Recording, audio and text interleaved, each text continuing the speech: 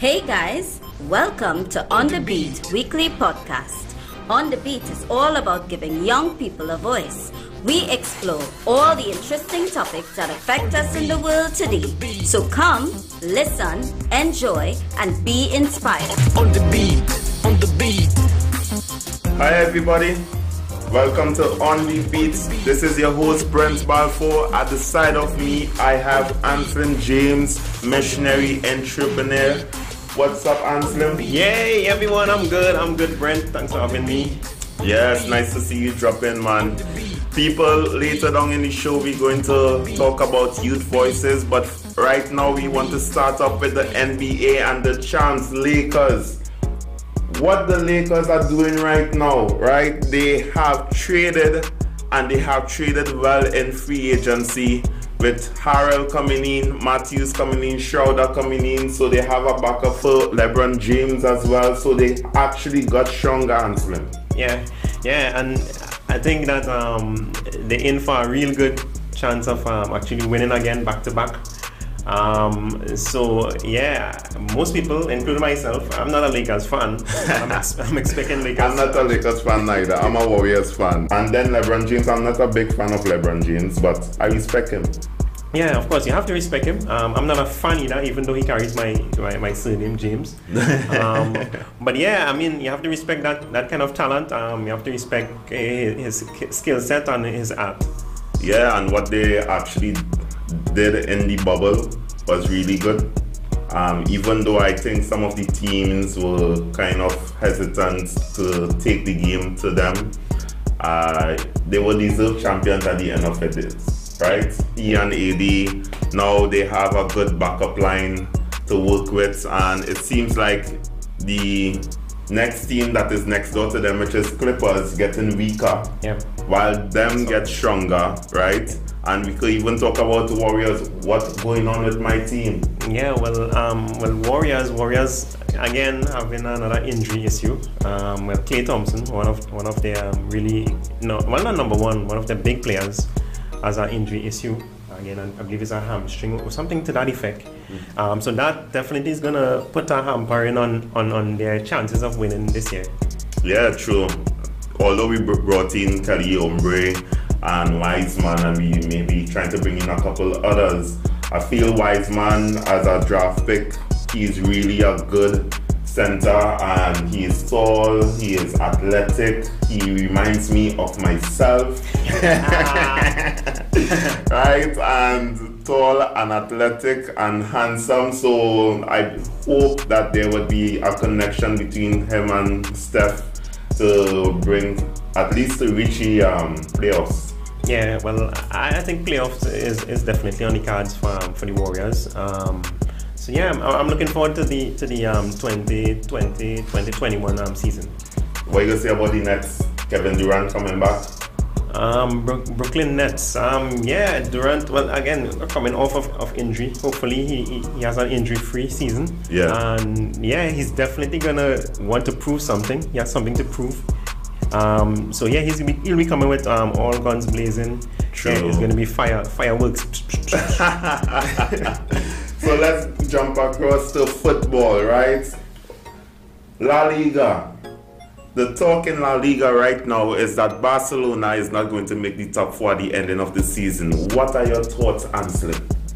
Well, yeah, I mean, listen, again, I'm not a Barca fan, and I just think that He's a Chelsea fan, y'all. He's a Chelsea fan. That is even a lame team, even though they're going good right now, but we'll talk about them just now.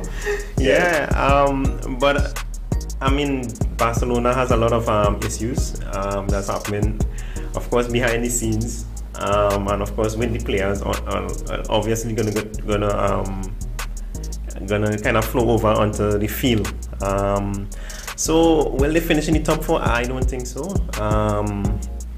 Yeah, because I mean they're already a good way back. They're what? Yeah, they're on the 13th with 11 points, while Real Sociedad leading with 23 points. Yeah. So I agree with it. I mean, I don't want to count them out yet, but because they have the skill set to reach in and they have the experience to reach in. But with the form of Real Sociedad, Atletico Madrid, Villarreal, right? And Real Madrid. Even though I'm not liking how Real Madrid moving, but I think there might be a chance for them to reach in top 4. And then talking about football and talking about Barca, Messi might have a point to prove. And even talking about Messi, we're talking about a legend. Maradona has passed away, and the legend of football has passed away. And come on, we have to give him some respect. Besides the hand of God, he was a legend with the ball at his feet. Yeah, I mean, when I saw the news, when I got to your place, actually, I saw it on my social feed, media feed, and I was like, wow, Diego Maradona passed away. Yeah, he is definitely one of the greatest footballers of our time, of all time. Actually, we could put that in there, of all time. He's one of the greatest, and yeah, you have to give him his maximum respect. Yeah, Maradona, respect to you, and hopefully all comfort and condolences goes out to your family. Premier League, the talk is Man City is not going to reach top 4. Yeah, also they're saying Man United is not going to meet the top 4 as well. Yeah, Man United is up and down, and especially with the type of teams that it have right now, Tottenham, Liverpool, Chelsea, Leicester, those are the top 4 teams right now. So how is how is the Manchester teams going to get into there?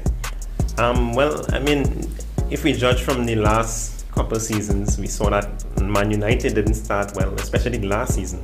And at the end of the season, they were number 4. I mean, so judging from that, and they still have the same coach, they brought in a few new players. Maybe, just maybe, they might be able to squeeze in to that top 4 placement. Obviously, of course, as well. I mean, Man United is sitting at 10th now, and Man City is at 13th, right? But 2 of them also have 1 game in hand as well. So I think all of that you need to take into account. There's one other thing I think as well, the longevity of the season. I don't know how these teams will actually fare, because a lot of them they're playing Champions League, you're playing EPL. I mean, so it's definitely going to affect plus international football. Plus international football. Yeah. But I want to link youth voices with Man U right now, and one of the youth voices I want to highlight is Marcus Rashford, right? He started an End Child Food Poverty campaign due to the government deciding to postpone the food given to children, right, until next Easter. And right now his campaign is, I mean, he have over 1 million hits, right? And even other sporting entities are jumping in and helping out. Private businesses are helping out with meal vouchers and parcels. So what do you think about what Marcus Rashford as a young person is doing? Yeah, actually it's very heartwarming and very encouraging. You know, actually I look at his age and I see he's just turned 23 in October. I was like, wow, yeah, I mean, he is phenomenal. You know, very, very selfless. It's something that that we could all learn from.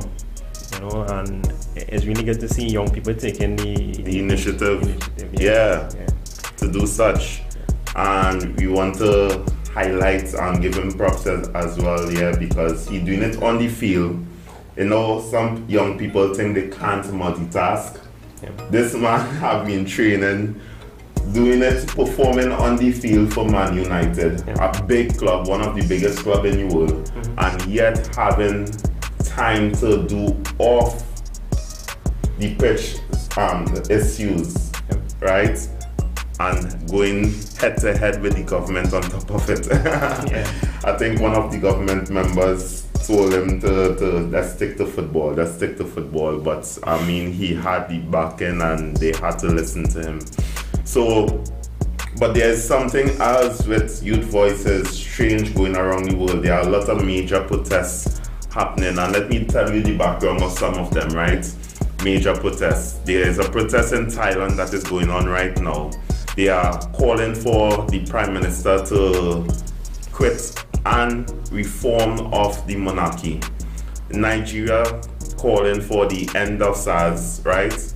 And SARS is actually a unit that is actually causing killing and torture and extortion on behalf of the government, and the young people is not, really liking what they're seeing. Yeah. And even though the president have dissolved SARS, they're still protesting for a broader reform of the government. The Black Lives Matter, that protest was actually escalated through the passing or the horrible death of George Floyd.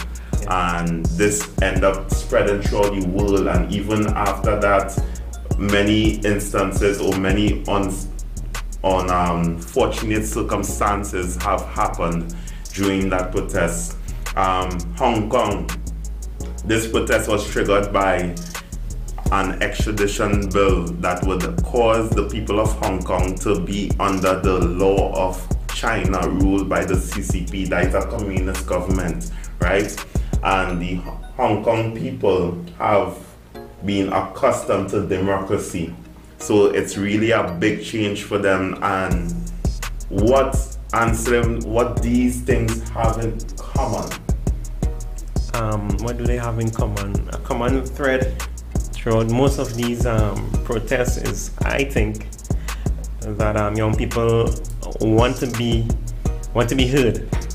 I think they're seeing it like this, like all these decisions are being made. Things were put in place even before I was here, and I'm here now. I come onto the scene, and you're telling me that I have to do it that way. What about if I don't want to do it that way? What if I have a different idea? What if I have a different way of doing things? Am I not allowed to do it? So I think that's one of the thread that goes through, that young people want to be heard. I think too also that they fear for their future, right? And they recognize they have to act now, or otherwise they will have to maybe conform to what is being shaped right now for their future.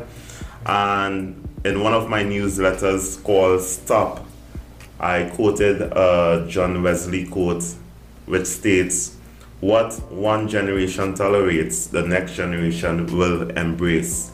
So right now, the young people, the brave ones, and I applaud them for voicing their opinions. I applaud them for going out and protest, right? It have ones who only looking to raid the stores and vandalize and so on. I ain't talking about those young people. I'm talking about the young people who standing in front of the cameras and want to share their opinions and raise their voice against the systems of the world. I'm talking about the young people who live in the comfort of their homes and marching for days, right? And shouting to demand change.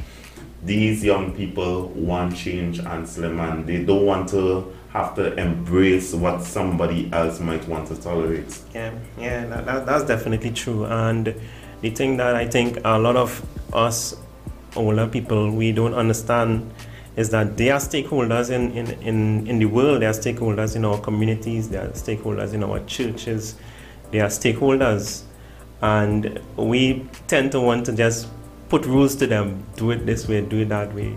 But they are a part of everything that's happening. And as a matter of fact, when we're gone, they are the ones that will actually be going forward with everything. So that is why I believe that we need to hear them, and we need to give them that chance to say what they have to say.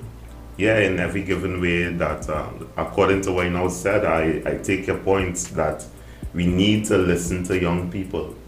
We shouldn't be hard fast and think we know it all, right?